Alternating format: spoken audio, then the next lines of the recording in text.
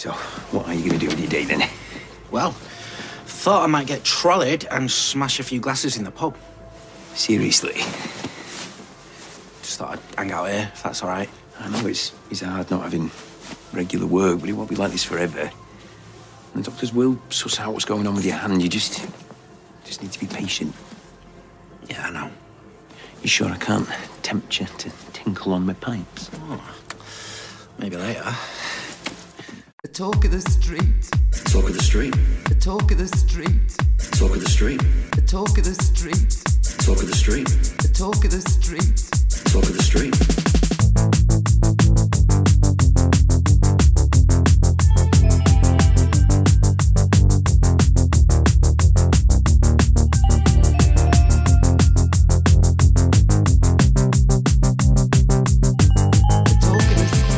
Hello and welcome to episode 249 of The Talk of the Street, an unofficial Coronation Street catch-up podcast that cannot approve of the show recycling 25-year-old jokes about tinned wild salmon. I'm Gavin.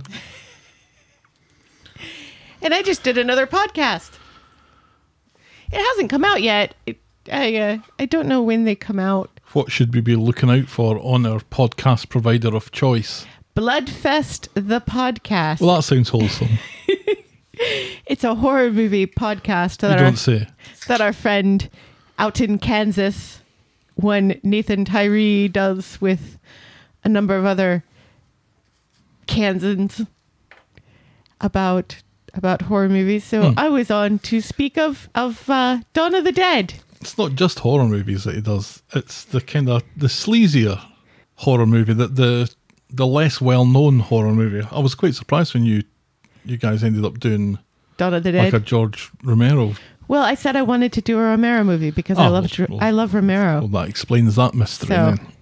we were going to talk about Knight Rider. What, the TV show? No, Oh. the George Romero movie. Oh, that makes more sense. But thought that it would be more difficult to find. But in fact, it's on Canopy, and I had to fly to France to watch Dawn of the Dead because it's not streaming anywhere. Obviously, it's difficult to find, so I don't know how many of the young people have seen the original 1978 version. There's a 2004 version with Ving Rhames. Mm-hmm. With fast-moving zombies. Right. What's the fun in I that? prefer the shuffling variety myself. Right, especially on an ice skating rink. Oops. Or getting pies thrown in their Well, faces. There's going to be some topsy-turviness as far as the undead maintaining their balance and equilibrium is concerned. That's like my favorite thing about that movie is the zombies on the ice skating rink. And then the fact that you've got the Hare Krishna zombie and the nurse zombie and the nun zombie. And not just like regular zombie people wearing regular clothes. He like throws in a little razzle dazzle there every once in a while. Right. And that's fun. Rest in peace, George Romero. You are missed by me. There you go. What were you doing while I was out gallivanting the earth with other podcasters? I think I was in my bed, wasn't I? Yeah, I think I just went to bed. That was my classy way of asking how your week was. Oh. Yes. Usual, busy. It's hot. It's very hot. It's very hot. For April, we were tickling the 82 degrees Fahrenheit, which is 28 in The Celsius. new money. Yeah. And yet Which is quite warm for the middle of April. And yet on Monday, we're expecting snow. So I said that kind of as a joke. Never a dull moment. But it's kind of come true. Yes. Shall we preamble, my dear? Yes, please. And give us some of that Fishy Corey news.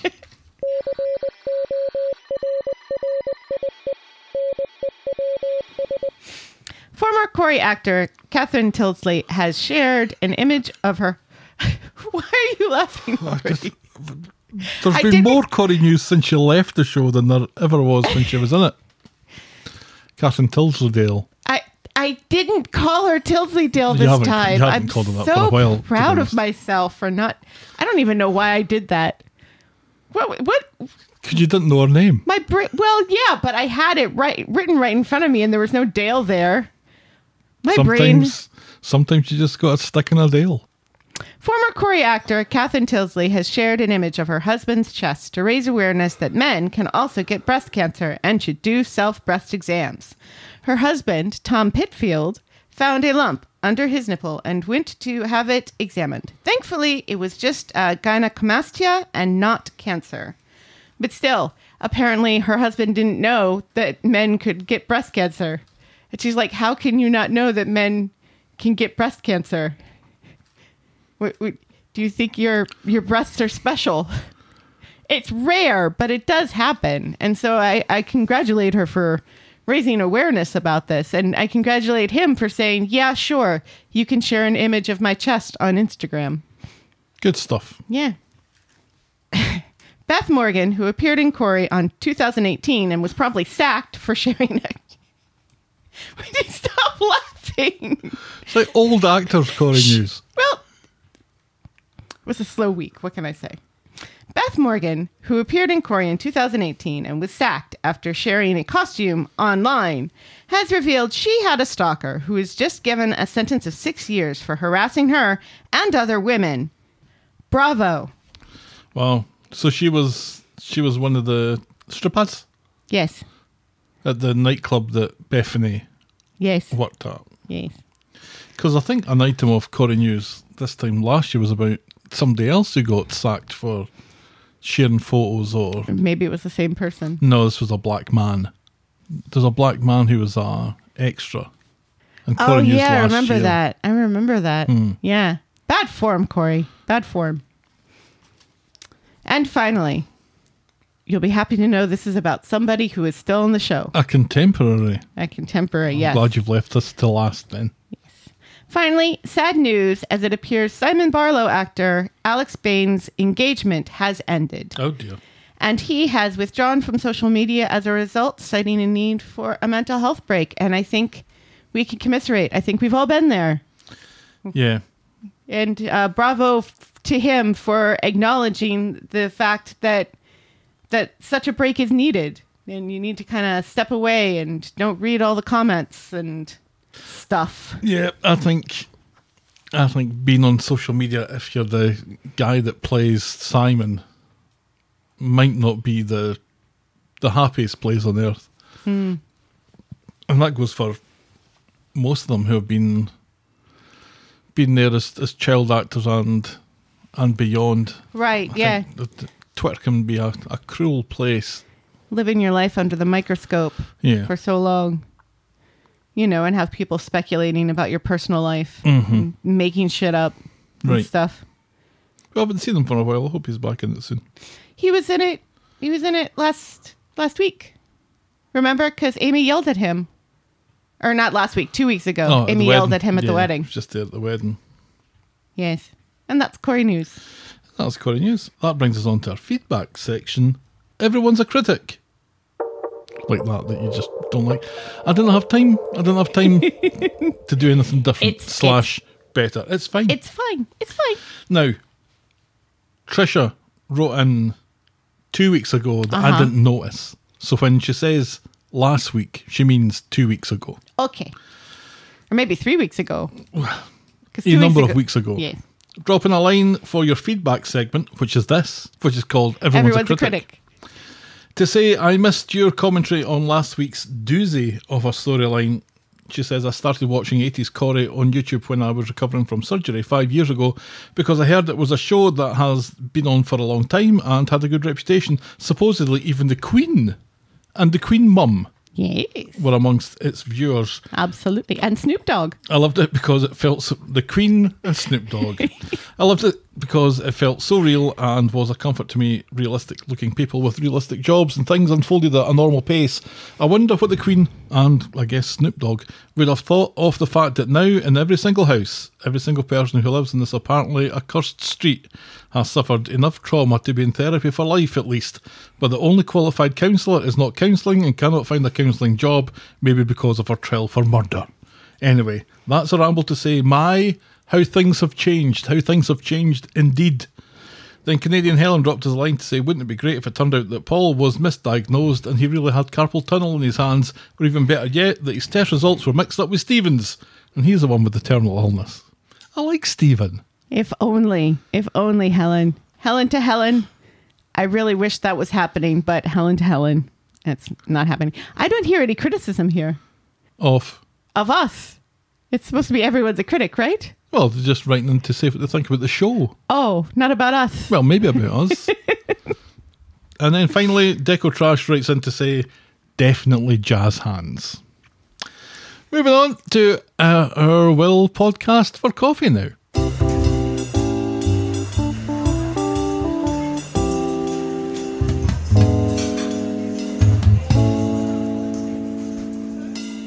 Yeah, those were definitely jazz hands last week. I still haven't heard it straight from Gareth's mouth. I thought I posted it. Oh, maybe I didn't post it. I thought I was going to post it. What? Oh, that was it. I was going to post it and put a poll up to say jazz hands or sign language applause. And right, but the only person's opinion who matters is Gareth Pierce, who's the one who did it. I think I might disagree. We're drinking our own coffees this week. I'm not drinking anything. I need a beverage. Drinking a Coca-Cola Zero Cherry Vanilla. Oh no, just cherry. I should go grab one of those. It's so hot in here. Well, hurry up then.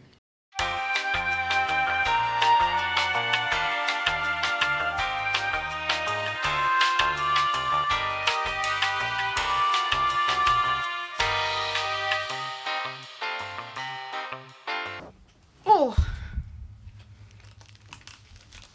Hello.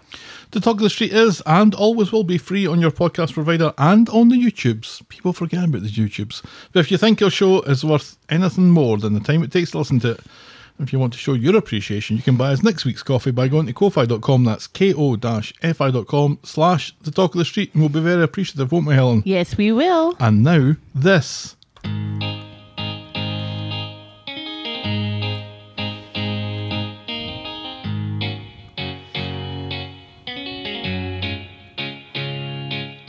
Oh, welcome.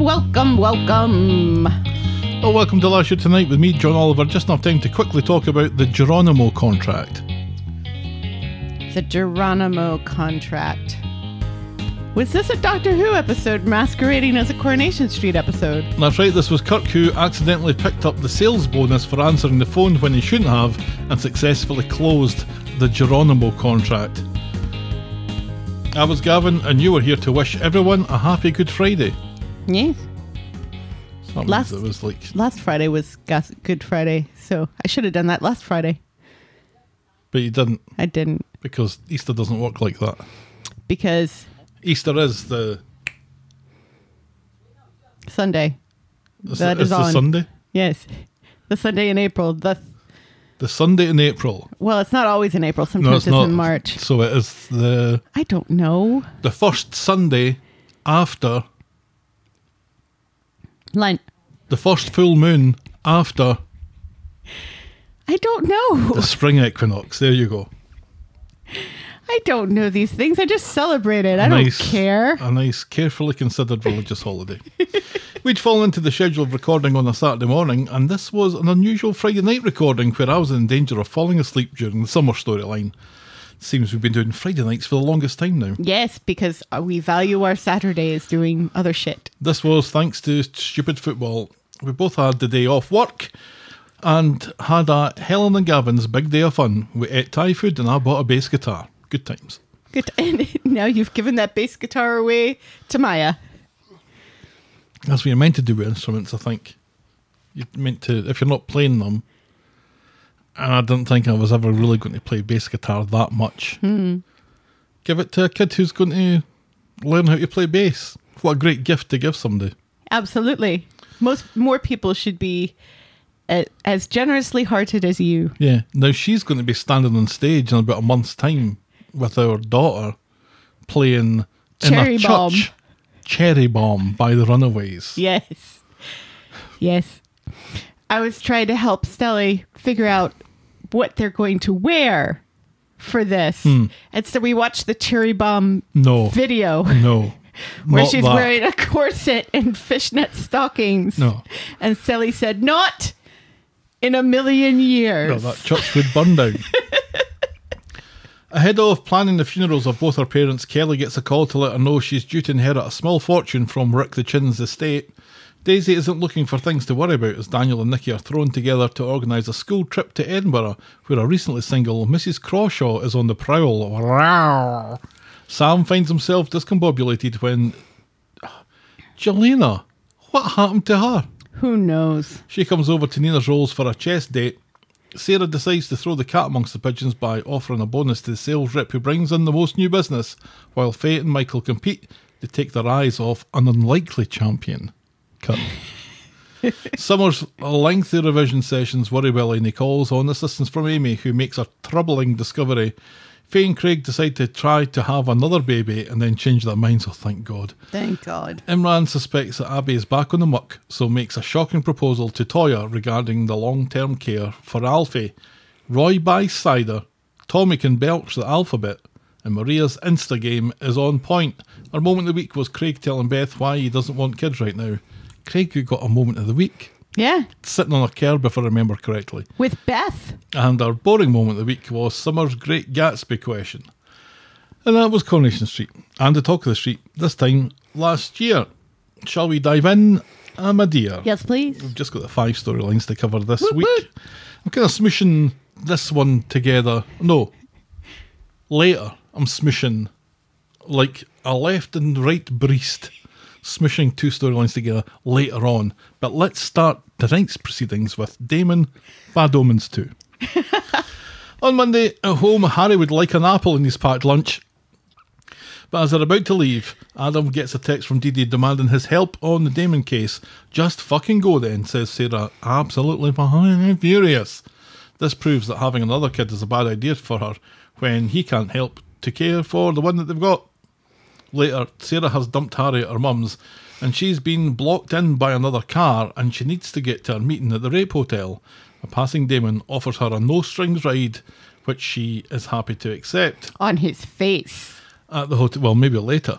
At the hotel, Damon has found Sarah's loyalty card for Bouncing Babes, which is the much-lauded soft play company. The soft play company is called Bouncing Babes, which I think brings us back to breasts again. Soft play. It gives a whole new meaning to soft play. Indeed. If you know what I mean. He decides to hang around and have a drink while Sarah has her meeting. In their meeting, which is obviously conducted in public in the hotel bar because, why not? Her client likes the designs but feels that they're soulless. Sarah struggles. Fuck you, lady. So Michael worked really hard on those. So Damon barges in pretending to be pop group manager who loves the designs he sees on the table and wants to talk numbers later. He leaves a gobsmacked Sarah his card, which the client notices has his room number on the back. Impressed by Damon's interest, the client would also like to talk numbers if you don't mind.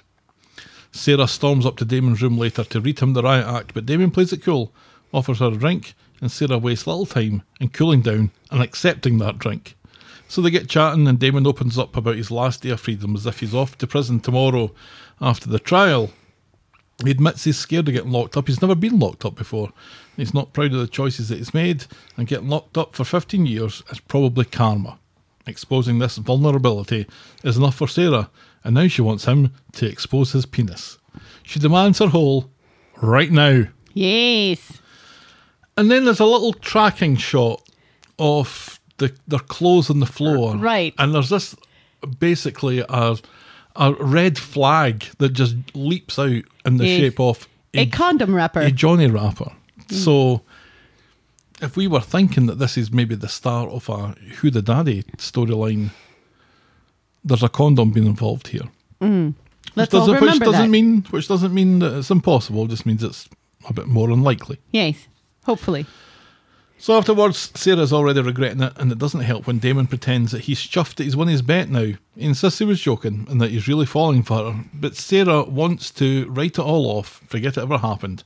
She gets dressed and she leaves, and she heads to the bar to pay for her bill as Michael arrives from another storyline, and she ushers him out to head off home. As Damon appears, she tells him the meeting was a great success. She tells Michael. Yeah. She heads back to the street and to the law office to apologise to Adam for being a cow. He apologises for being a prick and then mentions that they can't get a hold of Damon, so he doesn't know why they're working so hard on the case right now. Sarah heads off to get speed dial for the two of them and Dee Dee.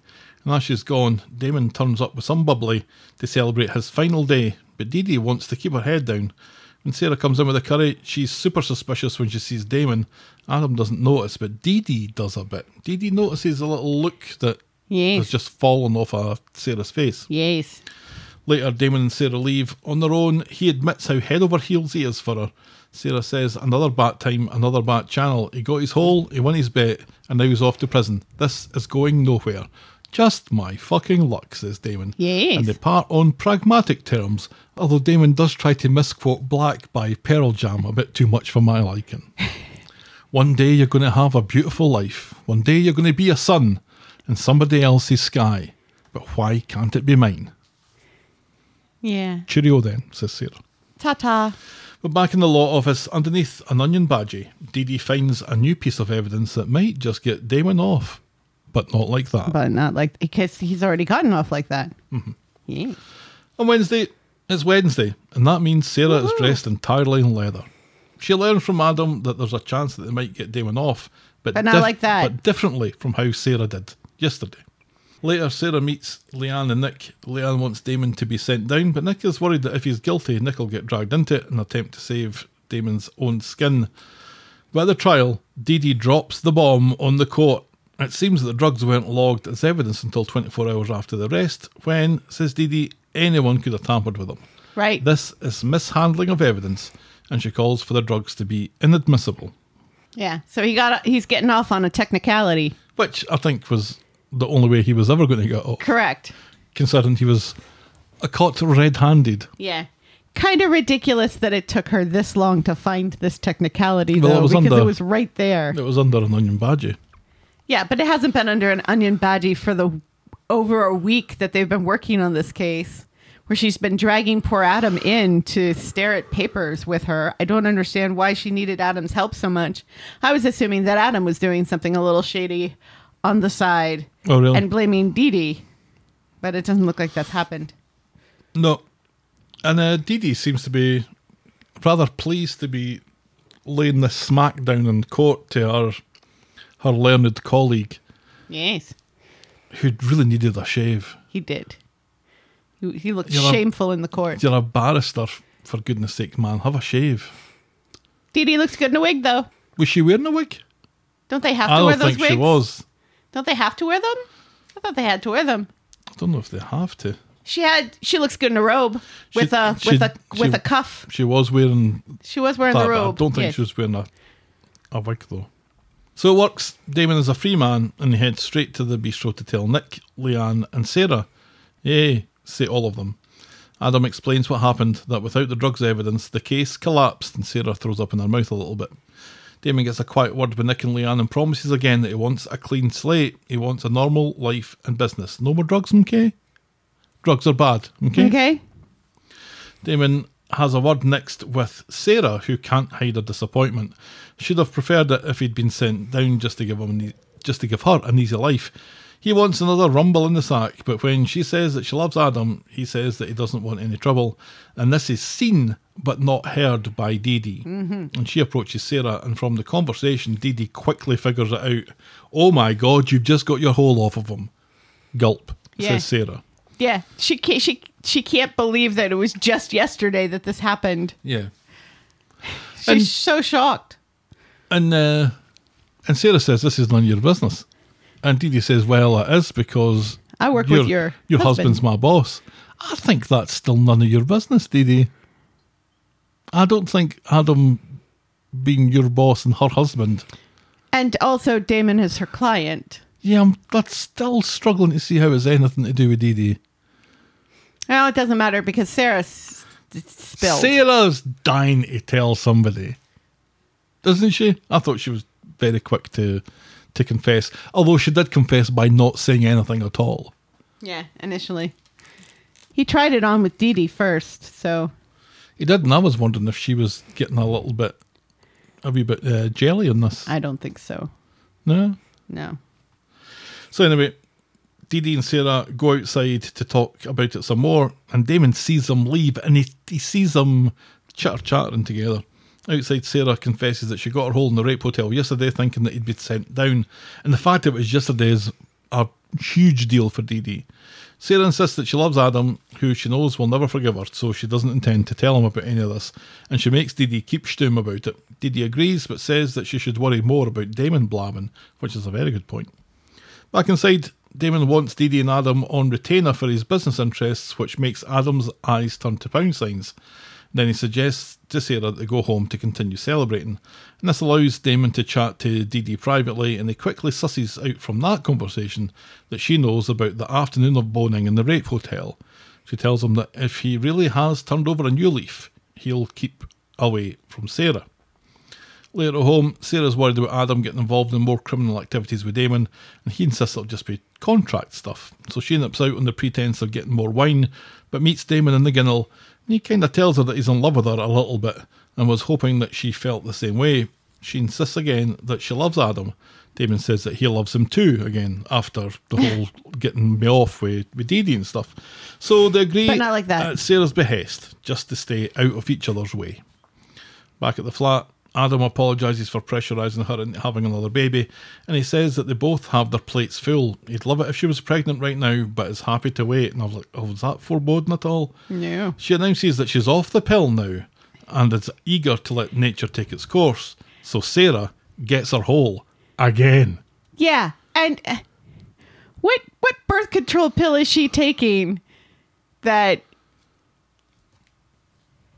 I'm just not going to take it today, and that means I can get pregnant today. That's not how this works. If you stop taking the pill, that makes your period start. That's how I thought it worked. Well, you take the pill, you stop taking the pill, you have your period, and then you start taking the pill again.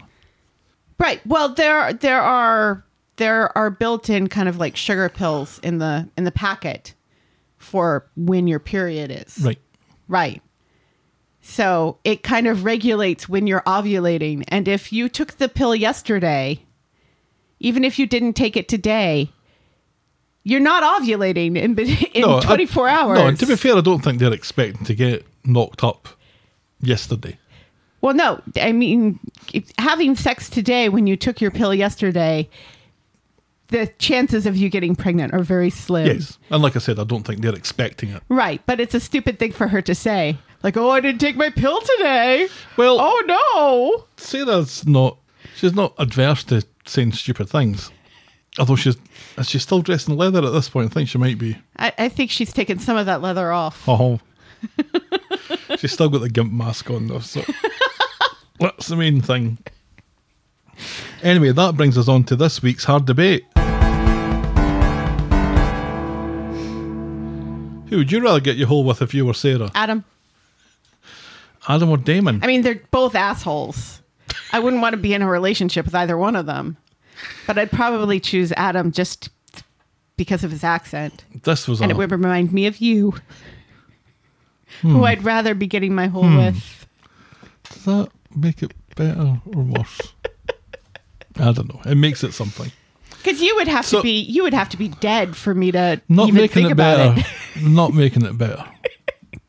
So, Adam or Damon were the options. Yes. And this was a very well subscribed poll, over 100 votes, but it wasn't even close. Adam 62.8%, Damon 37.2%. And I really expected a bigger vote for Damon. I think I expected Adam still to win. Right. But I expected it to be closer to 50-50. It's because he's a short king. People prefer the tall kings. Yeah. People are biased towards tall men. This is true. So on Friday, at the flat, Adam and Sarah recovering from last night's passion, collecting in the pool under Sarah's breakfast bar seat. Ugh. Ugh. That's disgusting. You're disgusting. In the bistro, Damon has heard that Manchester Uni is building some student accommodation nearby and thinks they should be taking advantage of that. Leanne hasn't a clue what he's talking about. And he just stares at her. And that's how the scene ends, with Damon going, really? You don't see how students plus bar equals money? Being built on some abandoned property, you say? Some abandoned land. Indian burial ground, you say? No, I'm not thinking of that. I'm thinking thinking about ghosts. No, I'm thinking of Sinkhole Leo. That's an interesting point. Because we traditionally find dead bodies when people start construction. Yeah. Think of Rick the Chin. Where students are going to live. In the bistro, Adam, Leanne and Dee Dee are talking about Damon and telling Leanne that they think he has turned over a new leaf after all, and Leanne makes a face. Leanne's been making a lot of faces recently. So much for keeping out of each other's way. Damon and Sarah meet in the middle of the street talking about the new students that'll be moving in, and maybe the bistro should get a late license to take advantage of that. He says Leanne doesn't think it's a goer, but reckons that they'll all be talking about the idea behind his back. And that's exactly what they're doing. Right, that was kind of funny. Yeah. Fucking students, says Leanne, and who can argue? Maybe there is something in the idea after all, though, says Nick. Damon has a meeting with Leanne and Nick and offers to pick up all the extra work from the late license. This is what he's good at and what he's been looking for, and they could make tons of money. And now it's Nick's turn for his eyes to turn to pound signs. Yeah, but let's remember, when he was doing this in Ibiza, he was doing shady deals and not following regulations and other stuff. Right. So it's not like he's good at it. Well, I think the show's deciding now that he is good at it. That this is what he is good at. It's turning a profit from a club. Although Leanne makes a good point, though, because with the bistro being in the residential area, is it likely to get a late license? You wouldn't want steamers just pissing in your letterbox at 3 o'clock in the morning. And you really don't want to hear at 3 a.m. when you're trying to sleep. Right. Oh. Later, Leanna's come around to the idea of it, and Nick agrees, so they decide to apply for the license, and let's just see what happens. Right. Sarah turns up at the law office to see Adam, and as she's waiting for him, she apologises for putting Dee Dee in a difficult position. Adam appears, and he and Sarah head off to have a quick word with Damon at the bistro. So the meeting with Damon in the bistro is also with Nick and Leanne to get their opinion on the late licence. Who gives a shit, says Adam, and they head home. Well, that was a waste of time, says everyone, to finish this storyline for the week. Yes. So, Who the Daddy storyline, I think, if this is going to work, if this is what this is, and surely this is what this is, right? Right. You don't have people talking about contraception, and you don't see Johnny rappers on the floor and all that sort of stuff. If this isn't a story about somebody getting knocked up, and it ain't Damon that's getting knocked up. No. And with the history of Sarah and Adam trying for a baby and stuff, I think this is fairly clearly going to be Sarah's getting pregnant, but who's the daddy? Who's the daddy? But for this to work, I think Damon and Sarah are going to have another role in the hay. I don't see that happening. Although I don't know. As you know, I'm not all that fond of Sarah as a character. No, really? Even with the leather? That's your thing. Oh, because of the leather. No. And because you enjoy the leather so much. Maybe that's why I'd sleep with Adam. Now we're getting somewhere. I think as it finishes this week, it looks unlikely, but let's remember they promised to stay out of each other's way, and within 24 hours they're speaking to each other in the middle of the streets, which isn't keeping out of each other's way. Yeah, you can't help walking down the street, though. There's a pool between them, I think, that is going to put them in a situation where this sort of thing could happen again. Yeah. And if this is what they're going to do, it needs to happen again, because the condom thing and the fact that she was still on the pill would suggest that they've taken all reasonable precautions to make sure that Sarah's not going to get pregnant from that encounter. Right. In fact, that little bit of sleuthing and that little bit of eagle-eyedness, it got its way into the Manchester Evening News. Ooh. Just saying. Just saying. Just saying. Late license for the bistro. Something has to happen to turn this round for them, right? Yes. And I kind of think, because if I remember correctly, what Ryan said is that he would buy these clubs and then run them into the ground, right? And then steal the money. Was that what Ryan said? I can't remember. It was a long time ago, but there was something shady where he would just buy them up and be shady. So, I don't know. It feels like It feels like Damon is very good at pulling the wool over many people's eyes. He is a charming man for that. Yes. But I do think, as we've kind of mentioned in previous episodes, that there is the kind of Bernie renaissance that's happening here where... Or is it? Well, it feels like it. I think I believe him when he says that he's turned over a new leaf. I don't know that I do. I think I do. Well, we'll see. As we kind of find a little bit in another storyline, there's a reluctance on his behalf to get involved in other kind of sketchy Yeah, but things. that could not... the reason for that could possibly be that he just doesn't want to get his hands dirty in something that he can't control. He is now in complete control of this situation. He has wheedled his way back into the hearts and minds of Nick and Leanne, of all people, as well as Adam and Sarah, sort of. He's gotten into Sarah's pants, even. Yeah. That did happen. It did happen. And she instigated it. She kissed him first. She fell for it. She fell for the story. It was My brother locked me up in a closet when his girlfriend came over, and that's why I'm afraid of jail. Story. Give me a break. Oh, sounds like someone's heard that before. I'm sick of him blaming everything on Harvey. When everyone has said that you think Harvey's bad, wait till you meet Damon. Right. Didn't they say that? Yeah. Yeah, they that did. Damon was supposed to be the real tougher baddie. one. Yeah. And when he arrived, that seemed to be the case, the way that he treated Jacob. But again, His own son. part of the Bernie renaissance, that he goes away for a couple of weeks and he comes back a different character. Or has he? Oh, has he? Because that indeed? doesn't really make sense for that to happen with him. Because he's not a delightful grandma. He is, a bad guy who was awful to his son, who may come back at some point. I tell you, if we ever see Damon starting to sell Gemma's pee, we'll know that something's going on.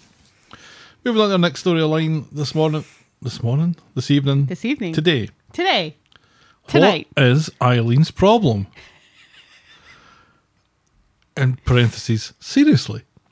On Monday, Glenda drops into Eileen's to pick up her lucky boxer shorts and explain about Estelle's franchise model of that stage school thing. Did it feel to you that both Eileen and The Undertaker were just a little too grossed out by the idea of Glenda wearing boxer shorts? I really didn't. I thought I was missing something. Was there skid marks in them or something? No, they were clean. Eileen had just cleaned them. Had there been skid marks in them then? And they're like, well, we'll never know because she didn't recognize them. Remember, she pulls them out and she's like, these have seen a little bit of wear. I've never seen them before. I wonder who they could belong to. She's like, didn't you put that in the washing machine? What is going on here? Yeah, it's not a big deal to wear boxer shorts. There's nothing wrong with a woman wearing boxer shorts. No. There really isn't. No, they're comfy. I enjoy them. They're comfy. Yay. I have my Marvel's Avengers boxer shorts that I wear occasionally. Maybe sharing a little too much there. Anyway, Estelle apparently has asked to meet up again, which Glenda hopes is about offering her that franchise opportunity that's going in Weatherfield. And indeed it is. When they meet in Nina's Rose later, Estelle explains that her franchise for the Weatherfield thing has pulled out. So she offers but it not like that. to Glenda at half price, $5,000, and it's yours. And this very it's much not even half price. This half price would be $4,500 because it's $9,000. Oh, look at you doing math in your head. This very much tickles Glenda's whatsits. Fuck you. So she speaks with George and Eileen in the Rovers later. Eileen was in the middle of making a pitch on going on a Mediterranean cruise. Ooh la la. Glenda's lucky pants have worked though, and she's accepted the offer, and now she just needs to find the money.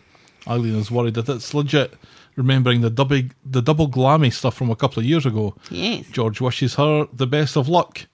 And back home, Eileen brings up the cruise idea again, but George he's got something in his mind, and he floats the idea of lending the money to Glenda. Eileen, who, let's remember, doesn't like Glenda, is not a fan of the idea and doesn't want George ripped off, and she reminds us all again of double glammy. But it's George's money, she says, And then she fucks off in a huff to the shops. Yeah, see, this is... A franchise is something a bit different from a pyramid scheme. It's not like Glenda has to sell other franchises to other people in order to make money. No. She needs students. Yes. So... It's like the McDonald's in town is a franchise. Correct. Yeah. You buy the license to trade as right. whatever. Right. So Eileen is really comparing apples to oranges here, and it doesn't feel like she's in good faith in this concern. Well, it could still be a bad investment if Glenda can't get the students or if she's just not very good at it. Right. It could be a bad thing to throw some money at. Yeah, but look at Glenda. How could she be bad at this? Yeah, I know. Unless she's bad with money and keeping the books and stuff. Which I could see. Yeah, but actually teaching kids to sing and dance, that sounds fabulous and right up her street. Yeah, this is why you employ a accountant if you're not good at that sort of thing. Correct. So George goes to see Glenda and tells her about his concerns and mentions the double glammy thing for the third time this episode. No. But Glenda says Estelle has bailed her out on numerous occasions in the past and is very trustworthy. Glenda suspects that maybe George doesn't trust her. And this seems to call George's bluff, and he changes his mind and decides to give her the money after all. But yeah, not a word to Eileen, he says. Because he's turning to Johnny for some reason. Eileen gets back from the shops to find Glenda celebrating with the good ouzo. Glenda announces her good news and says that she's cashed in an ISA that she'd forgotten she had. She rips off for a shite, and Eileen asks if George lended her the money, and George denies it. So I'm not sure why George is denying this. He's already had the conversation with Eileen where Eileen says it's your money, and now whether she meant to say it or not like that, it doesn't really matter because it is George's money. Correct. And really, whatever he decides to do with it, it's up to Because him. nobody wants to make Eileen mad. Because she's very, very scary. She's not scary here. She's just nasty. She's just a bit nasty this week. Which is scary. When she gets her resting bitch face on, she can be terrifying. And I can't remember why she doesn't like Glenda. Because Glenda is loud and blousy and cheerful. And Eileen is not. She was really getting on my tits this week. Glenda drops into Eileen's early in the morning with coffees and pastries, which gets Eileen's suspicions up. Glenda's looking for a favour. She has a bunch of posters for her Little Big Shot franchise that she asks Eileen to put up in the cab office, and Eileen reluctantly agrees. Later on the street, Eileen tells George that she's pleased that he refused to make the investment as she gives it 2 months before it goes belly up. Then Glenda arrives back in town. On what basis, Eileen? On what basis? I know, on no basis. No, just because you hate Glenda. Yep. Glenda arrives back from town in a taxi with tons of bags of equipment and accessories and various light entertainment dainties and stuff. Costumes. Cost a fortune, says Glenda, but all for a good cause. And George does what everyone on the street does after giving someone a loan, and then the person who's got the loan spends the money. Mm-hmm. He looks worried and thinks, well, maybe I shouldn't have given them a loan after all. Like you're giving somebody a loan just to keep it in their account. Right. No, the whole point of giving the loan is so you can spend the money.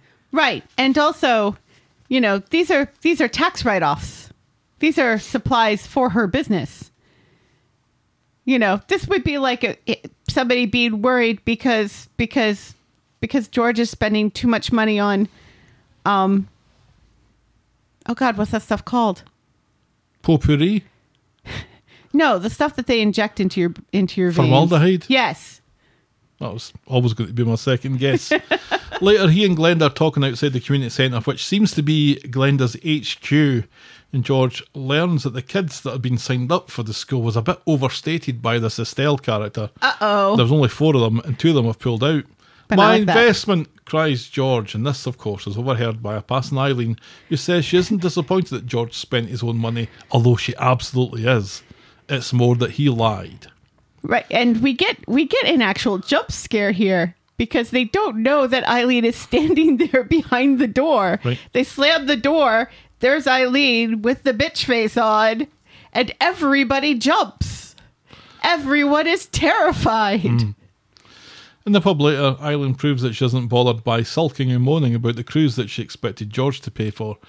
She says to George, "You ask for my advice and you ignore it." And he says, "Actually, I didn't don't think ask I asked for your advice. You just gave it." She says she'll keep her mouth shut then. "I'll believe it when I see it," mumbles Glenda. "What?" says Eileen. "She said she'll believe it when she sees it," confirms Todd. That was hilarious. Yes, Todd was just being the most absolute Todd in the storyline, and I love it. Funniest line of the week, I think. Still in the pub, Glenda is running a prize raffle to raise funds in awareness of the stage school thing. And when it's time to make the prize draw, the winner is Evelyn. She goes to collect her prize, hoping for a hamper or some cash, but Glenda confirms that she's just won 5 salsa lessons from Glenda. Glenda's expecting Evelyn to pass the prize on to her grandkids. Great-grandkids, says Evelyn, but she insists they already have enough going on and she'll be keeping the prize for herself. So on Friday... Who buys tickets for a raffle without knowing what the prize is? Well, Evelyn claims that she was distracted by Roy talking about the dog stuff from another storyline. Oh. On Friday, Estelle is that Eileen's getting Glenda up to speed with the importance of her first day of instruction when Eileen comes in, unhappy that her front room is being used as a meeting venue. What the fuck is Eileen's problem here? She wants to go on a cruise. Estelle tells Glenda not to worry. If she fails, she can get 25% of her deposit back. At Little Big Shots... It's a win-win, she claims. Yeah, Glenda's still preparing when George and Eileen come in. Glenda's leg is stuck on a waist-high bookcase or something, so has to be rescued. She was using it as a bar. She's worrying herself sick, but George insists that he thinks it's going to be a massive success. Yes. Knock 'em dead, he says. And when we see it later, the kids have had a ball at the Little Big Thing, and George and Estelle are very and quite impressed, respectively. She finishes the kids with a game of Wink Murder, or Murder Wink. Yes. Which I think is Among Us in real life. You wink at somebody, they count to 5, and then they pretend to die. Right. And you've got to guess who the murderer is. Yes. Seems like good fun. Yeah. You never played anything like that as a kid? Games? No. You just straight up murdered people. Just stock markets and murdering people. Yep. It was a junior American Psycho. But only it was a British Psycho instead. Right. So, what are your thoughts on this one this week then? Yeah. I'm glad Glenda is happy. And I wish Eileen was nicer, but Eileen is not known for being nice. So I forgive her for being kind of nasty. I'm concerned that this might drive a wedge between her and the Undertaker, though, and I like them as a couple because that's the only time she smiles is when she's hanging out with the Undertaker. Well, I think the progress that we've made recently is that this storyline would have been what split them up again last year. Right, and they haven't split. No, so that's fine. The next scene they're sitting next to each other in the pub. Right. She just wanted to go on a cruise. Right. So that's good. I'm just thinking, what kind of Undertaker just has $5,000 sitting around? Well, Undertakers are fucking loaded. Seriously, it's a business that's always busy and has been busier than normal, unfortunately, the past 3 years, thanks to the COVID. Right. So he should be rolling in the dough. Well, he's still got that big bloody house that nobody lives in. Why is Glenda not living there and doing her laundry there? She's in the pub. Right. Why is she living in the pub? They've got a big giant house. Why is George and Eileen not living there? And there was a bit that I kind of skipped over where it sounded like George made sure that Glenda didn't get any of the inheritance for when Archie died. And that doesn't really make sense either. No. Because Eileen says to him, you were right to keep the inheritance. I don't know if you have I think what it is the inheritance of the mortuary of the business, and that she didn't get a piece of the business, which I can kind of agree with Eileen on that, because what does Glenda know Well, she knows a little bit. The first But day she that she also- arrived, she was the one that stood up and brought Right. that funeral home. That's true. Getting dressed up and looking mighty fine when she did it. And Glenda, when talking to George, said something about, look, you got brought into the business with Dad. What do I have? Sort of thing. Although I really liked Glenda and George. I like their dynamic. I like their siblinghood. I liked when they were dancing around the living room. That was really cute. They're really cute together as brother and sister. There's good little anchor characters that are happening here. I'm not saying that Eileen isn't a good character, but she does tend to repel rather She's than bitchy, attract. yeah. Right? So you've got George, who is just a lovely character, and I think we were all thrilled when he arrived and turned out to be as good as he is. Mm-hmm. Then you've got Glenda, who's just the perfect sister for him. Absolutely. The two of them, and then you throw Todd in with that. Oh my God, love it. Well, love it. That table at the little booth that they had in the Rovers of Eileen, George, Todd, and Glenda was great.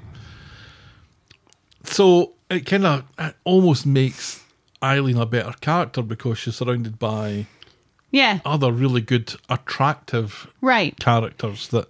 Right. And then there's Mary occasionally in the house because remember, Mary lives there. Yeah, and I've been avoiding saying Sean. So have I. Right.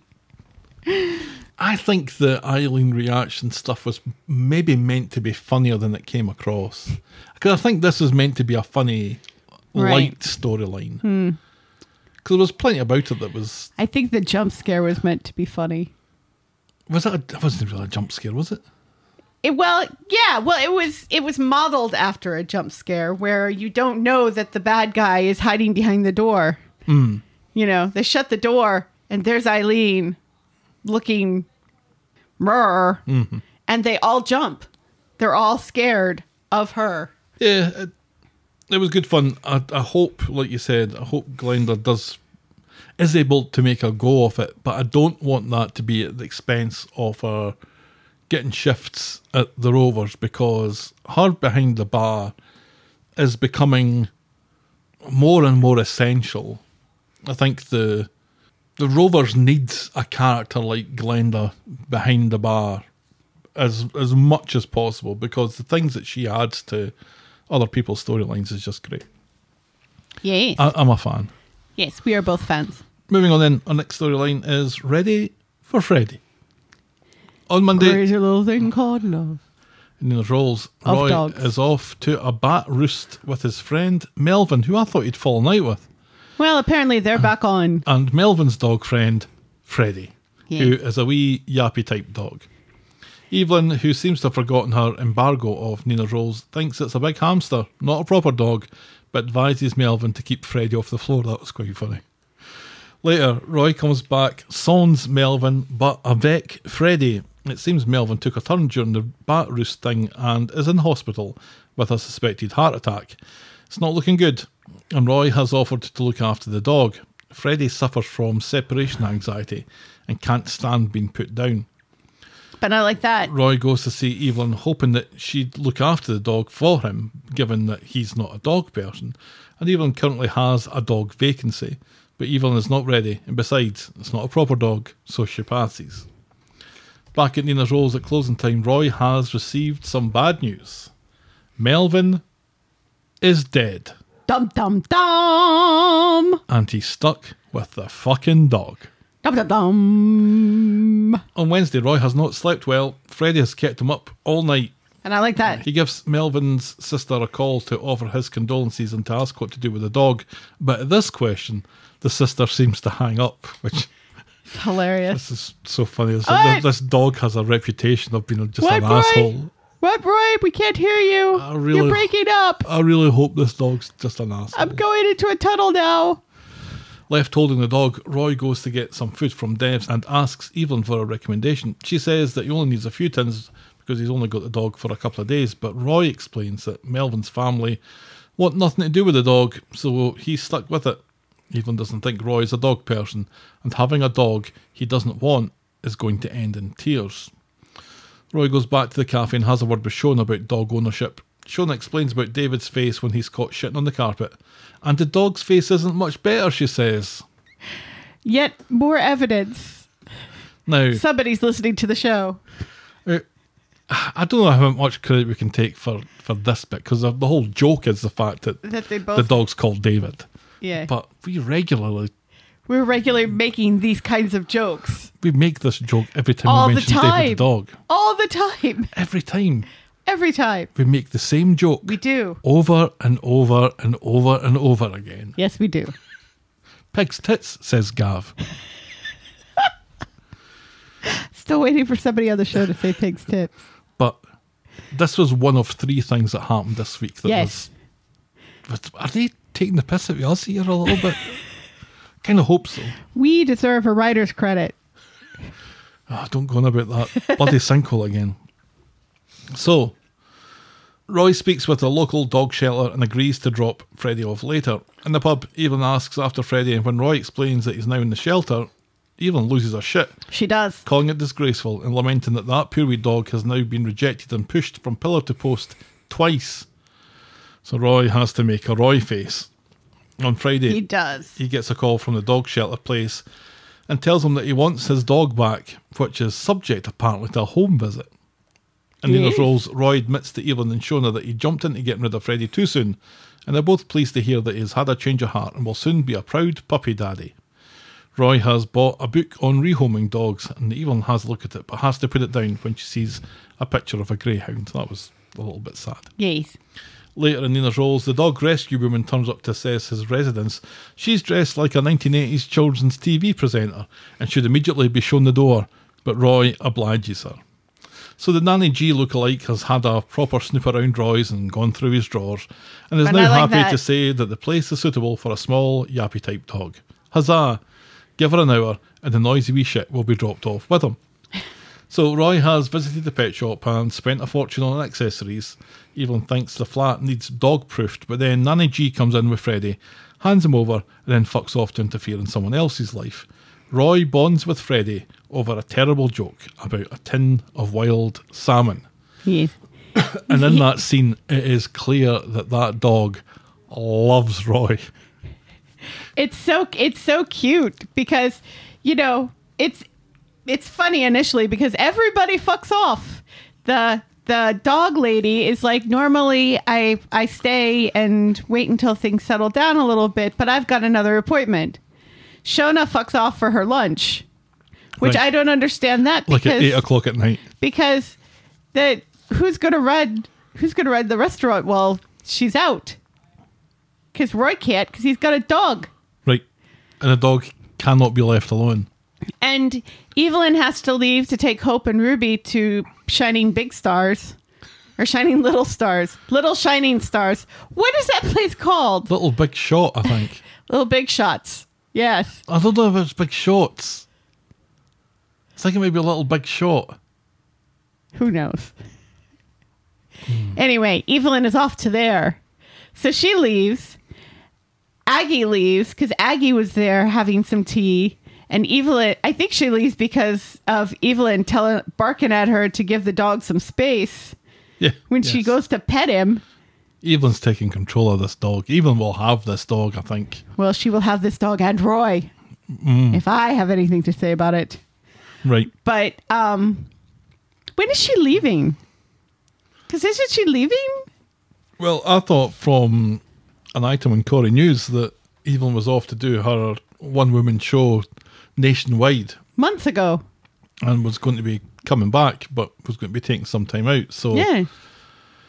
So I thought this was. I mean, we've seen a few little points over the last sort of month or two where it looked like, well, this is where we're going to lose Evelyn for a while, but Right. it's never happened. I know. I'm curious. And I'm glad that it hasn't happened I'm because she's glad been it pretty hasn't good value happened for money recently. either. She's always good value for money. Absolutely. So Roy is just left with this dog by himself and then just starts talking to it and says, well, Evelyn says, I need to talk to you so you get used to my voice. And he's just chatting to the dog and tells a terrible joke. But he tells a terrible joke in a very dry Roy way. And he messes it up at first and has to start again. And The dog's obviously in love with him. And the dog is so cute. And, it's not yipping or being a bitch. No. Because it's a boy. And it's like one of those sweet, adorable scenes that I watched the show for. Instead of all the trauma porn. Fun Roy and his dog, yeah. Just this quiet, look at this old man talking to this, who's awkward with people and not very good talking to people. Just chatting to this dog and telling a joke. When was the last time you heard Roy tell a joke? 25 years ago when he told the same joke. Yeah, it's been 25 years since he's told a joke. And it's the same joke. He hasn't even come up with any new material. He's got one joke. He's got one joke. All his material is based on tinned fish. Which is fair enough. It's a rich vein of humour. So this is really lovely. I think having this responsibility and having this dog is really going to open something up in Roy. Yeah, there's been a few press photos of David Nielsen and the dog. Right. Obviously as Roy. And he's got a little Roy smile on his face. I know. Roy does, not the dog. The dog just looks like a small yappy-type dog. But it feels like this might be the start of a beautiful friendship. Absolutely. And I think I'm all for it. Because the way that it's kind of been set up with Roy this year, ever since Nina ran at a rock in a stream, that Roy had his phone. Right. And this was the thing that was going to bring Roy into the 21st century or whatever. And make him more sociable and bring him out of his shell. And I don't know if it was written storyline for this or what, but I think we've quickly decided that wasn't working. No. This isn't Roy, so let's get rid of the phone and let's give him a wee dog instead. Yes. And he's much better with the wee dog than he is with the phone. He is. Can't play chess on the dog, though. But you can talk to the dog about chess. Right. And I think he will. Yeah, absolutely. Yeah, I think I'm all for this. Me too. All right, I need the guitar. No, you don't. There was no Justin this week. There was no Justin this week. Put that guitar away. How dare you, sir? Oh, it's stuck. So that's gig bag. Why was it in the gig bag? I was at Steve's at lunchtime. We were jamming. Oh. We had a little 12-bar blues just sitting out his back in the sun. It was quite nice. Oh. Highlight of the day. Justin Stockings writes again. No, it doesn't. Again. There was no Justin storyline this week. What are you talking about? I can't be bothered thinking about another storyline title. Then why did you bring the guitar out? That goes there. So I could do the intro. Yeah, but Justin's not in it. No, but I haven't changed the storyline title. But the storyline's not in it. And nor can I be bothered to do so. It's just Ryan and his face. Yeah, but it's the consequence of the Justin Stockings Rise Again story. This is a different story now. You're dragging this out longer than it needs to be. Anyway. I hate that guitar playing.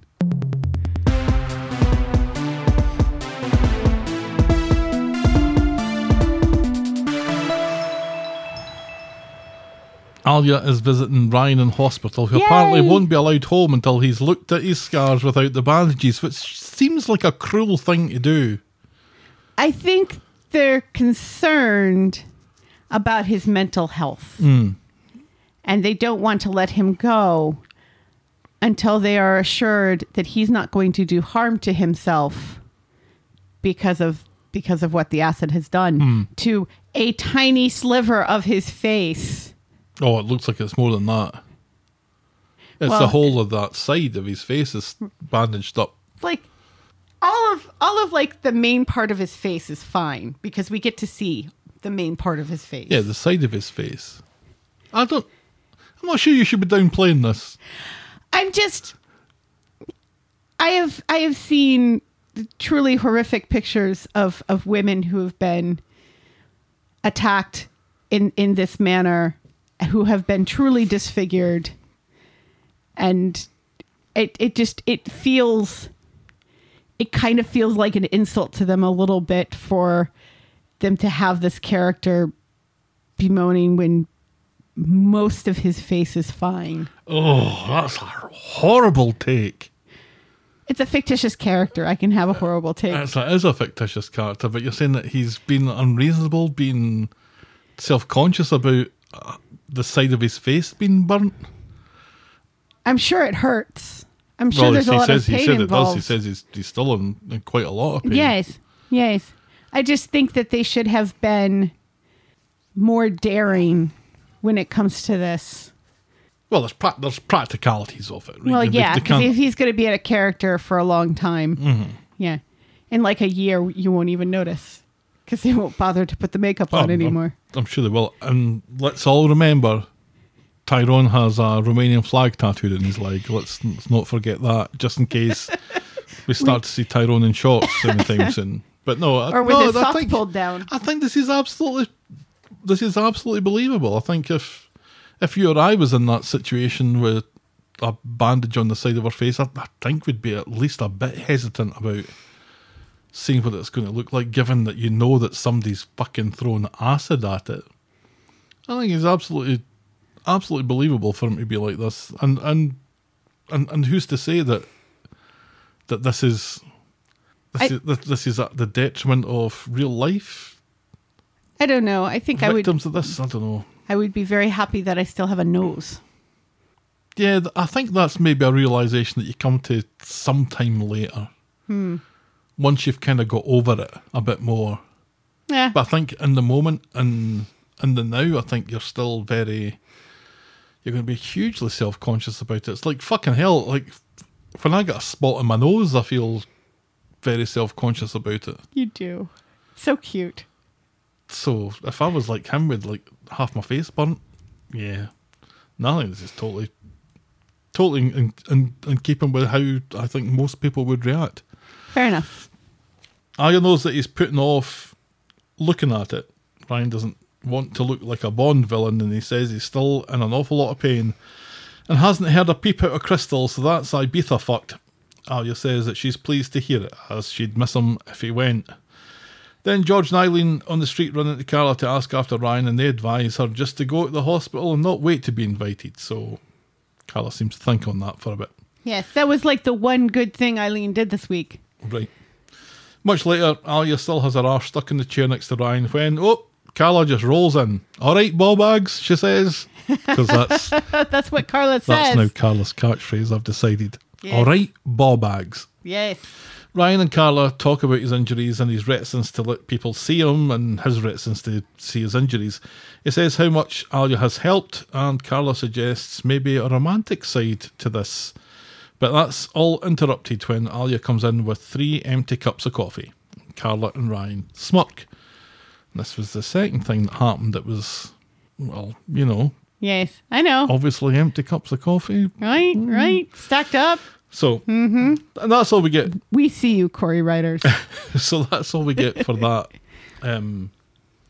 Good to see Ryan.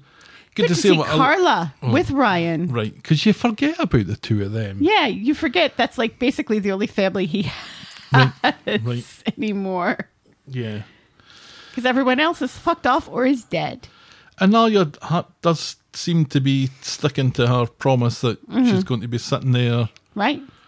That's a heavy seat to sit in. Yes. But she's happy to do it. Because he's not got much conversation because he's been stuck in hospital. And she's reading the paper. So, it seems to work for them. She's doing the crossword, isn't she? I think so. Yay. That's what you'd be doing if I was stuck in hospital. You'd doing be the sitting there crossword. doing the crossword. I'd be doing the crossword. Going to get some water and teas every now and again. And the Wordle. You'd be doing the Wordle. When was the last time you've done the Wordle? More than a year ago, I think. Yeah, it's been so long. See, when he sold it, I think I played it once after that. And it just felt wrong going onto the New York Times site. Oh, no. I played it while was it powerlanguage.co.uk or something like that? It was. It then redirected to the New York Times. Right. And then it just died. And I think I stopped playing it once it died. Apparently, recently, there were a lot of British people very angry at it because it was another what they say is an Americanism, and I'm dying to know what it was. It'd be like favor or something like that. Apparently, it was something that they feel is just part of a word. Oh. So who knows? If you do the Wordle and you know what I'm talking about, please message us and tell me what it was. I am dying to know. I used to like the Wordle. It was good. It was I was watching the Tetris movie. We will get back to this. You watched the Tetris movie without me? I did. Fuck I watched you. the Tetris movie. It's all right. I'm dying to watch that. Well, it's on Apple TV. I know.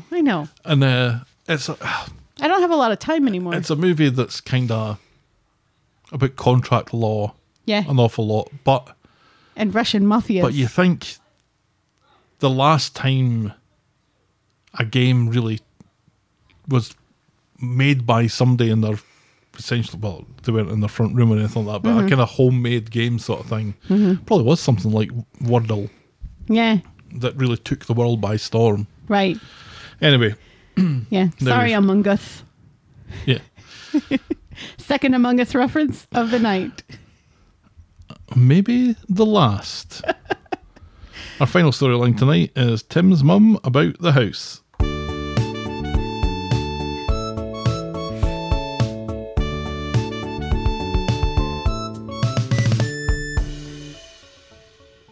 I should learn how to play the guitar to that. Yes, you should. On Monday, Stephen is celebrating. The Gazette want to interview him for Knickersnapper or whatever it's called. A passing Ronnie hopes he gives Michael his fair dues. Tim's mum had hoped he'd decided on a wedding date by now, but Stephen just ignores that. It's like, Yeah. pretend that I never heard it and she'll stop talking about it. Stephen gets a call from Rufus demanding a meeting in an hour. In the factory, Michael is already in on a bank holiday working on designs. Stephen apologises for being a total prick last week. As compensation, Michael demands to be present at the Rufus meeting, but Stephen declines because Michael's dressed like a railroad person from the 1880s. Is he? He's wearing a white t-shirt and clean jeans. He was dressed casually.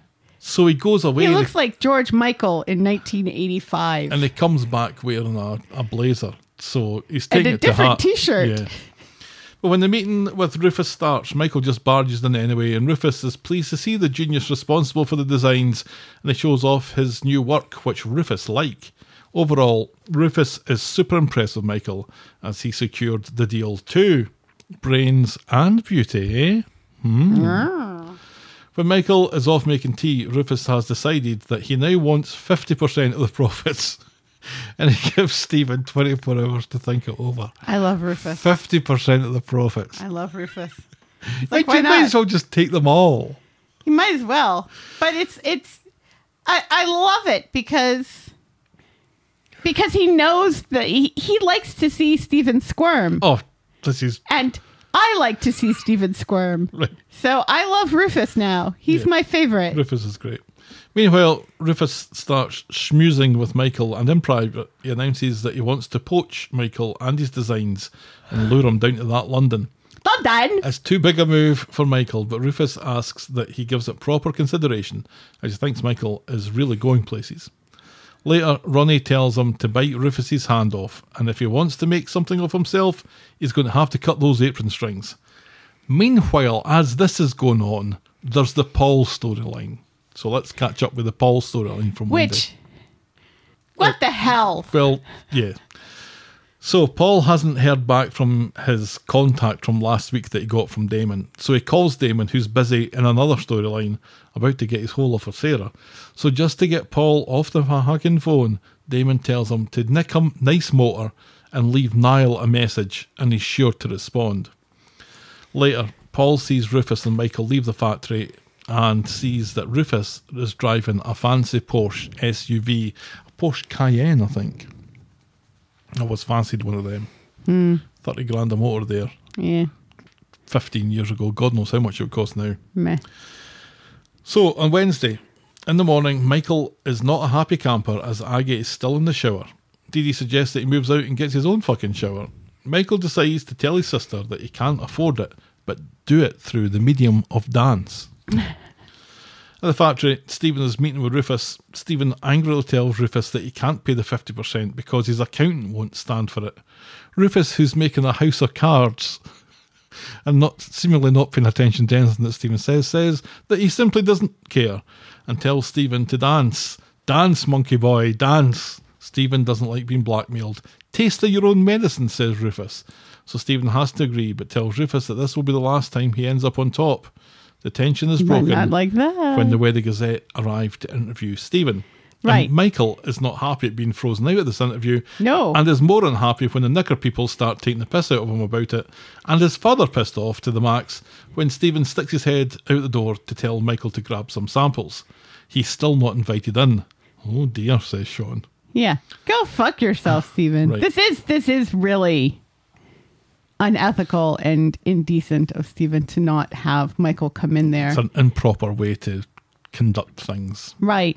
And, you know, he could be accused of racism in this. I don't think I think it's more his ego than race. But Yeah, he's wanting to take the credit for the whole thing. right. But the fact of the matter is he's working off the back of a black man's work and not giving that black man credit. So it is kind of, it's benign racism, but it's still kind of racism. No, he'd still be doing the same if Michael was white, I think. That's true. However, he's not. So a case could be made. Yeah, I don't think it would stand up.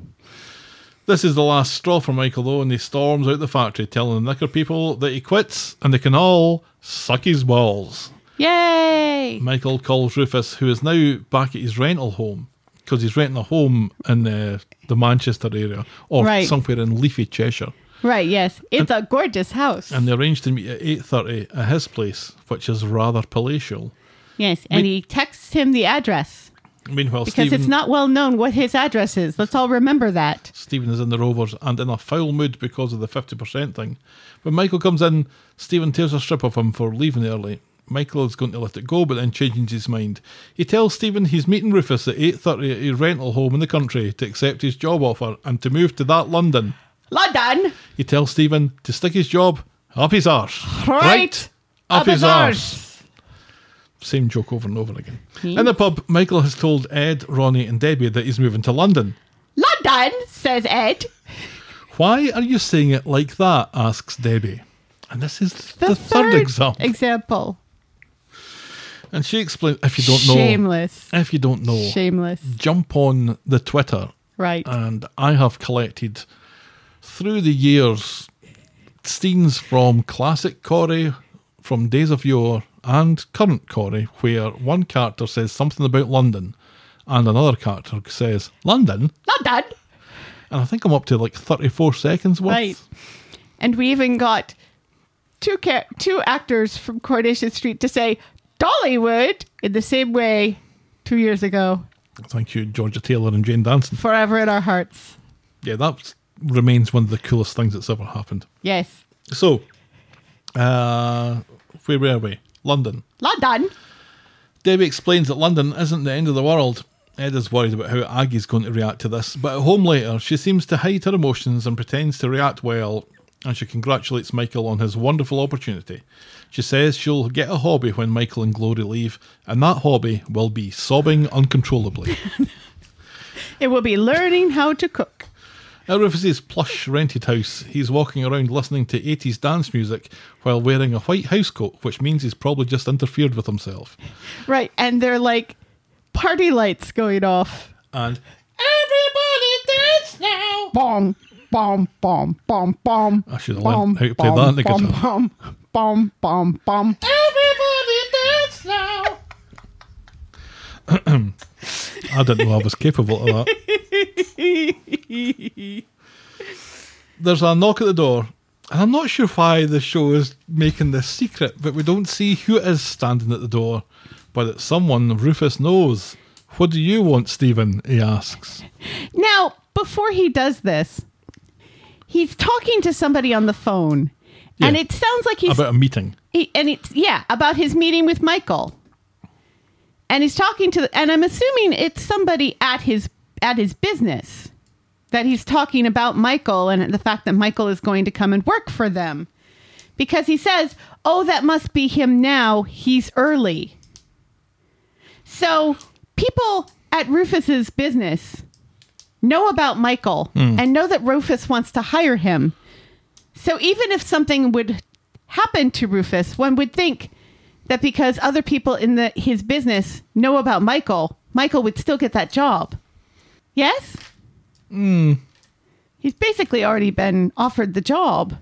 And the business doesn't die with Rufus. I don't think officially he's been offered the job, but I think the company that Rufus owns or is a worker for, or I think he owns it. No, he owns it. I think they have bigger fish to fry now than whether Michael's got a job or not. Yeah, but still. Anyway, he's still alive at this point, so I don't know why we're talking about this. I don't know. Michael arrives on time for his meeting later. The music is still playing, but Rufus isn't answering the door or his phone, which leaves Michael confused. Back to the Paul storyline now. Paul drops into Chesney's and borrows Chesney's car keys, giving Ches a call to ask to borrow the car, which he's already taken the keys. Then he peers out the window to see Rufus arriving at the factory in his fancy Porsche SUV. So Paul sits in Chesney's car and waits for Rufus to leave the factory before following him at a safe distance to his lovely rental home in the country. Paul parks a bit away, wanders through the woods surrounding the house and sees Rufus through the massive windows with his white housecoat on, having a crafty. Rufus goes off for a video meeting later, which allows Paul to sneak into the house, steal the car keys, unlock the Porsche and drive off. What becomes of Chesney's car at this point Who the is hell knows? anybody's guess. I quite liked how these storylines kind of intertwined, because they looked like they were going to be separate, and then it all kind of comes together that somebody's going to notice that Rufus's car's been stolen or isn't there. What's happened to Rufus's car? I'm wondering if they're going to find out that it was Paul, and Paul's going to be Accused of murder. but accused of something, because nothing's happened, right? Or if the person that Paul is giving the car to, if he finds out that something's going on. But anyway. And so Paul will get... On Friday, Michael's at home and panicking that Rufus stood him up and isn't returning his calls, and he's burned his bridges with Stephen, which in retrospect, all that wasn't a bright idea yesterday, Michael. He changes his mind and tells Rufus to shove his job up his arse. Right. Up his arse. Can we do it? Okay. Aggie has overheard and tells Michael to go and beg for his old job back out of Stephen's arse. In Nina's roles, Stephen and Tim's mum are talking about Michael quitting. Nina overhears that they're looking for a new designer, but Stephen isn't interested because Nina's a goth or something. Tim's mum is embarrassed that Stephen has been an asshole after a night of no sleep and killing people. In the factory, Sean and Izzy are gossiping about Stephen and Tim's mum being an item when Michael comes in looking for the big boss man. So that's it out now, I think. People are starting to talk about Stephen. People are starting to notice Tim's that mum, they're having breakfast at Roy's Rolls an awful lot. All the time, right? Nina's Rolls. Despite this, Nina shows off her designs to Tim's mum, who's very impressed, and Stephen, who isn't. Then comes Michael to eat some humble pie. Stephen is an asshole to Michael, which again is flagged by Tim's mum, and he decides that he's going to give the job to Nina, and he tells Michael to get to fuck. Michael is furious, and Tim's mum and Nina don't know where to look, and there was this kind of strange little scene where Michael is standing right next to Nina, telling Stephen why Nina's a shite choice for this job. And Nina's just standing there taking it. And it's ridiculous because she works in Roy's Rolls because Roy is her uncle. She's been to school for fashion and design. She's currently at school for that. And she's done designs for the factory before that were run and sold. So she's proven herself already. Just a little bit. Apparently, this is something that I forgot, is that she's not a designer there anymore because of the panic attacks she was having after the stuff, right? Yeah. At home, Ronnie does the right thing by telling Michael that he got the cart before the horse with Stephen and Rufus. Ronnie thinks Rufus is his only option now, that he doesn't know if the door is closed yet or not, so he advises that he either goes to see Rufus or hands his CV in to Roy for Nina's vacant waitress position. Which, she's not really a waitress. Michael and Ronnie show up at Rufus's swanky rental and are shocked to see the place swarming with police. Somehow they manage to just step through the police tape to have a word with the housekeeper. Sean's mum! And she tells him that she found Rufus this morning drowned in the pool, Fucking hell, says Michael and Ronnie together. Fucking hell indeed, says Sean's mum. They head straight back to the pub. Any excuse for a cheeky afternoon whiskey. Stephen comes in and apologises for his outburst, and he learns from Ronnie that Rufus is dead. Stephen fakes shock, but then seems genuinely taken aback when Ronnie claims that Michael met up with Rufus last night, and Michael backs this up. Ronnie thinks that Stephen doesn't need to know that Rufus went quiet on him, and it keeps him more marketable, which I think kind of makes sense. Right. He's like, oh yeah, he went to Rufus to turn down the job. You know, as a way to kind of try to placate Stephen. Right. Michael, who no longer works at the factory, turns up at the factory to find that Stephen has told PC Tinker about him seeing Rufus last night. And PC Tinker is very interested in having a word with Michael, as he may have been the last person to see Rufus alive. Ha ha, says Stephen. Yeah. Michael gives his statement in the factory office and tells the truth about lying about having seen Rufus, but it's far too complicated for PC Tinker to follow, so he He's just like- tears up his paper. He's like, okay, explain that to me again. Slower. So now Michael has come clean with Stephen, and as he blubbers about how this must look and where this leaves him, Stephen interrupts. What would you do in my shoes? Stephen asks. Tell me to fuck off, says Michael. But he promises to make it up to Stephen and the business, and he starts to beg for his job back. And there was this lovely little scene between Stephen and Izzy that I really liked while Stephen was watching. And Izzy's on her tea break. Right, yes. And he says, how long is your tea break? And she tells him to give over. And he's like, would you say that to Carla? And she's like, no, because she's Carla. And he seems to take it. He doesn't shout at her the way he would anybody else. And answers her question about what's going on in there and stuff. And I thought that was kind of nice. It's like, oh, here's one person that Stephen's not a dick to. Right. It's Izzy. He was still kind of a dick to her. The office is closing, and it turns out that Michael hasn't just got his job back, he's got himself a promotion to junior manager. Nina apparently is fine about not getting the job. Whatever. Stephen goes into a long reverie where he talks about how to succeed in business and taking his chances and seizing opportunities. But what he's really talking about is how he killed Rufus, which we see in flashback from the door opening and Rufus saying, what do you want? Stephen pretended to be there to talk about business. They had a few drinks. Stephen said that he was going to give him the 50% after all. And then when Rufus went away to get some wine, Stephen drugged Rufus's wine. And then when Rufus was 3 sheets to the wind, he pushes him into the indoor pool where Rufus managed to drown in 3 feet of water with Stephen's hand on his head. Say what you like about Stephen, he really gets his money's worth out of the LSD. Now, wait a second. This is Rufus, the man who has been microdosing on LSD He didn't realise what was going on. for quite some time. That's what he says. So he had, this is where Stephen got his LSD. This is where it all started, right? How did he get LSD now? Because those kids on the street wouldn't sell it to him. Where did he get more LSD from? But also, Rufus's body would have a pretty strong tolerance. Well, to apart LSD. from that, he just realised what was going on. Right, absolutely. Because he realised what was going on with Carla just from seeing Carla walk. Right, yeah. And he seems to kind of grab Stephen's collar a little bit and say, what the hell did you do to me? Well, what he does is he grabs Stephen's tie. And what I forgot to mention from the previous day, when Stephen was in the pub angry at Michael and stuff, Sean, I think it was Sean, comments on his little tie pin. And it was at a weird angle. Right. And Steve It says, was that's why I don't normally wear a tie pin. Uh-huh. So I'm wondering if Rufus His has grabbed that, and that's going to be the evidence that brings us all a tumbling down. Now- But I would have thought they would have found it by now. Right. Well, also, I don't know if Stephen stuck around to clean up, but his DNA is all over that glass that he was drinking out of. Right.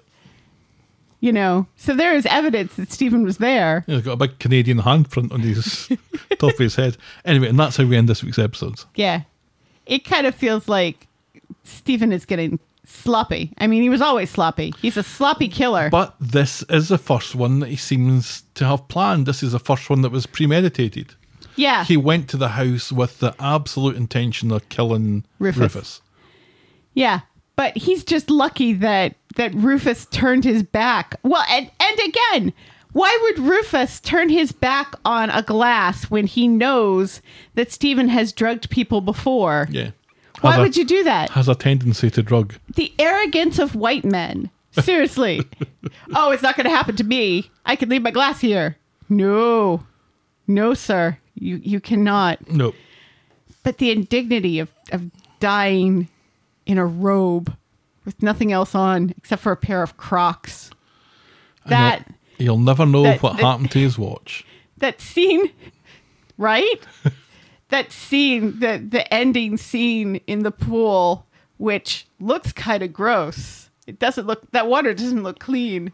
And then just this floating Croc upside down. I thought it was a jobby.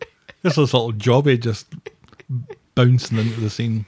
It was this Croc. He was wearing Crocs. Imagine dying in Crocs. I don't like a flashback. I've decided. I don't like a flashback. I certainly don't like a flash forward. Don't be giving me a flash forward. But I know a lot of people. There was no reason to not do this in a more conventional way, because we all knew on Wednesday that it was Stephen that turned up at Rufus's house, and we all knew what was going to happen. It gives Stephen a way to be very clever with Michael in explaining how to do business, but he's really talking about moiter. Yeah, well, that seems to be something that is serving the storyline rather than serving the characters then. Yeah. A lot of people were mad at the death off scene initially on Wednesday. It seemed like a lot of people were quite indignant about that. That there was no death scene on Wednesday? Yeah. And that it wasn't, and the fact that we only see it in flashback. Yeah, because it was like, they were like trying to present it like it was a mystery, and it simply wasn't a mystery. No. Who else would have killed him? Who else? Do you think Paul came back to kill him after stealing the car? Well, here we go. And that whole thing, Damon saying, "Oh well, steal a flash car and leave it for him." Leave it where? Does Paul know where Niall lives? Because you would think if he knew where he lived, if he knew where he did business, he could just knock on the door and say, "Hey, give me more work." No, he doesn't. It was, if you nick a decent car and you tell him about it, he'll get back to you. How can he tell him about it when he's not answering the phone? Damon was about to get his hole. He was just trying to get Paul off the phone. Is Paul really that dumb? Apparently, yes. Paul had turned a corner, and Paul had turned his back on these kind of wheelings and dealings after the whole Chauvin Mike stuff had happened. Yeah. That was the closest that he's come in recent months to doing something pretty dodgy. Right. Now he's just out and out a car thief. Right. And stupid. And also Gemma can get married. It's like, so Gemma can get married before he dies. Because he does have the impression that he's dying. That doctor did say, "You're probably dying." The doctor who should not have said, "You're probably dying." A diagnosis, and who shouldn't have given him a prognosis. Yeah. Essentially said to him he's going to be dead within 3 years, which I don't know. This seems like a bit of an overreaction from Paul. Right. Yeah, and it seems like an overcomplication of this story. But here it adds another potential suspect. Right, which is an overcomplication of this story. Because I think I speak for everyone in saying, I just really want him finally caught. I think I'd like him to kill one more person. Who is that person? I don't care. Just a person? A person. Get to 4 people. Because, let's face it, so the first one was purely an accident. Right? Yeah, he covered it up. When Sinkhole Leo fell from the roof. That was an accident. Sinkhole Leo's dad, Sinkhole Teddy, that was the heat of the moment. Yeah, that was a moment of madness. But it was a motive, and he did do it. But it wasn't premeditated. But he did it intentionally. This was absolutely premeditated. So he's tried, I think, first, second, and third degree here. So he has to decide which one is my favourite. Now, here's a question. Do you think a posh house like that's being rented, let's remember, do you really think there are no cameras around that house? I think around the outside of the house, quite possibly. Nothing inside the house. I think there's probably... Well, yes. Well, outside the house is going to catch Paul. Mm-hmm. I think there might be in places like the pool area because, you know, a lot of people... I think you're kind of dodgy surveillance, seeing Rufus masturbate frantically. Well, not in like the bedrooms and stuff. Yeah, because Rufus is going to confine that activity to the bathroom or the bedroom. He's doing that in the swimming pool. Absolutely. So gross. So gross. As he's standing over one of the jets. Oh, anyway. So... So yeah, I can see Paul being in a bit of trouble here, and I can see Michael being in a bit of trouble here as well, because Michael saying that admitting that he's lied, right, albeit not to the police, but he's lied to Stephen about it. He admits to Craig, who is technically police, right?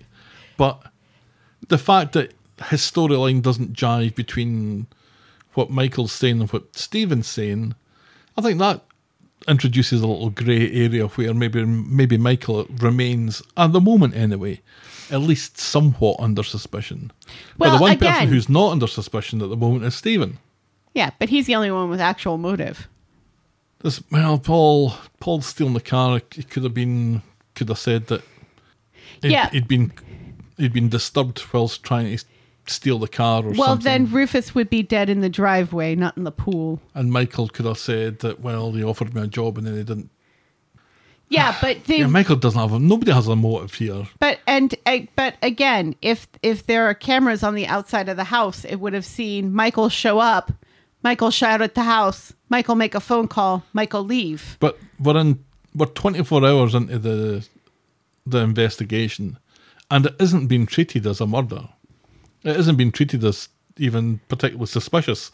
They've got a dead person in a pool who looks like they've drowned, who probably has drugs in their system. Yeah. Well, that'll be why then. Yeah. So it might be that none of this becomes consequential. Although I have to worry why Paul was there if it's not going to become consequential. Right, yeah. Maybe that's what makes it consequential is them noticing that his car is missing. Mm-hmm. But right now, nobody has noticed that car's missing. No. Not even Sean's mum. But there's a rental company somewhere that's waiting for that car to come back, or there's that's his actual car, though, isn't it? Is it? Or there's a relative or a colleague who wonders where the car went to, or something. Right. And that's maybe something that's going to happen next week. Right. Oh well, that was the week that was Coronation Street. Yes, a shorter week this week for us because we only had to talk about 3 episodes. Tell me, Helen, what was your moment of the week? Roy talking to a dog. Yeah. Roy talking, just any dog? The small yappy-type dog. To a dog named Freddie. Roy telling a 25-year-old joke to a dog. I think this was on the cards as soon as it happened. This is exactly what Coronation Street is supposed to be about. Yeah, this is what everyone wants to see, is things like this. Everybody wants to see this. Yeah, and actually, you know what? In fairness, I want to see stuff like the Sarah and Damon stuff, because to me, soap operas are about cheating on your husband. Yeah. That's what they're supposed to be about. And the Glenda storyline at the moment as well is a so the highest risk in one of these shows is supposed to be cheating on your husband. So out of the 5 storylines that we've talked about, 3 of them have kind of at least got their feet somewhat in reality. Then we've got Ryan, and then we've got the Rufus stuff. Yeah. So if you like the old school sort of storylines, not so much a bad week this week. Yeah. Anyway, Roy, people say this is what we want to see, Roy talking to a dog. Nobody says this is what we want to see, a man being drugged and drowned in a swimming pool. Yeah. Nobody says more of that, please. No. So, Roy talking to the small yappy-type dog is our moment of the week. Moment of the week. Your boring moment of the week. Leanne and Nick talking about students. No, that was great. Fucking students. Fucking students, man. Fucking students. Who was it that didn't know the rules to wink murder or murder wink? It was just some random kid. Was it? Some random blonde kid. That wasn't a random blonde kid whose name you're supposed to know? No, I don't think so. I'm not sure. I think it might have been. But it was really cute because, like, he falls down dead, and it's Hope that says, "That's not how you play." And Evelyn says, "You're right. Get up." Yeah, that was fun. That wasn't boring. Oh no, that was fun. I love that. Is there no boring moment? No, there's always a boring moment.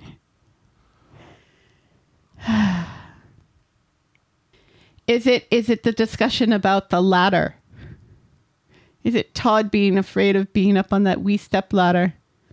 No, that was kind of good as well, wasn't it? It was funny. Because like George is like complaining to him and saying, "Don't be such a wuss." And then he gets up and he's like, "Oh, no, you're right. This is kind of shaky." Yeah, that was fun. We kind of forgot to talk about Tim's mum ignoring all the warning signs of Stephen being an asshole. All the giant red flags. Mm-hmm. Yeah, that's not really That wasn't boring either. Was it Aggie taking ages in the shower? No, because that was fun. And it was fun having Dee Dee and Ed take the piss out of Michael. Yeah. Everybody taking it. Michael should move in with Dee Dee. Dee Dee needs a new roommate. That's true. That would be fun. The sibling house. I just think it's hilarious that the show is now making it out like Aggie and Ed can't wait for their kids to leave. Now that James is gone, they don't fucking care. Is it Paul borrowing Chesney's car keys? That does feature Chesney. That'll do it. That'll do. That's a Boring moment of the a reluctant boring moment of the week this week. Because it's funny when Paul walks in and starts calling people's names. Yep. He should have started calling the quads names. That would have been fun. Just see how many could remember. If you've ever borrowed Chesney's car keys, write in to let me know what you did with the car afterwards. We're the talkofthestreet@gmail.com and we're at Corrie Podcast on Twitter, Facebook and Instagram. You can shout me and Helen a coffee by heading to ko-fi.com. That's ko-fi.com/the talk of the street. Check out the clicky section of vogle.co.uk, renewed for another year, for links to our merch store and YouTube channel. And if you're so inclined, please leave a rating and a review on the iTunes or your podcast provider of choice. Thanks for making it to the end of another episode. And we will be back next week with more Talk of the Street. The Talk of the Street. Bye. Cheerio.